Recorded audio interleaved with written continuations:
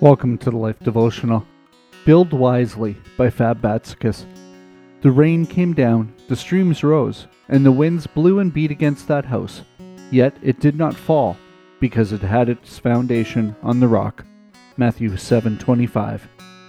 It's easy to cut corners when building a house. It can seem cheaper to spend less on the materials initially, but in the long run, it costs a lot less to build a strong house than a flimsy one that will need constant repairs. The builder may be tempted to pay more attention to the beauty of the house than its purpose and strength. Yet, that's not ideal.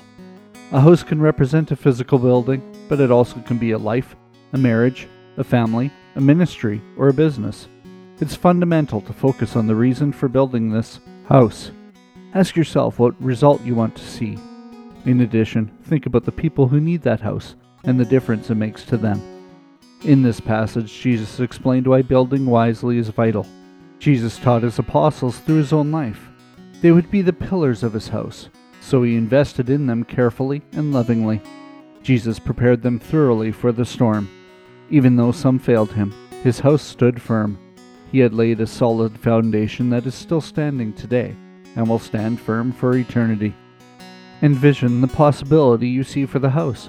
Lay a foundation that will lead you towards your vision. Set godly and reasonable standards. Build on the cornerstone, which is on Jesus himself, and your house, however you define it, will weather any storm. A prayer for today. Heavenly Father, I ask you to give me the wisdom to build the foundation of my house on Jesus, the cornerstone.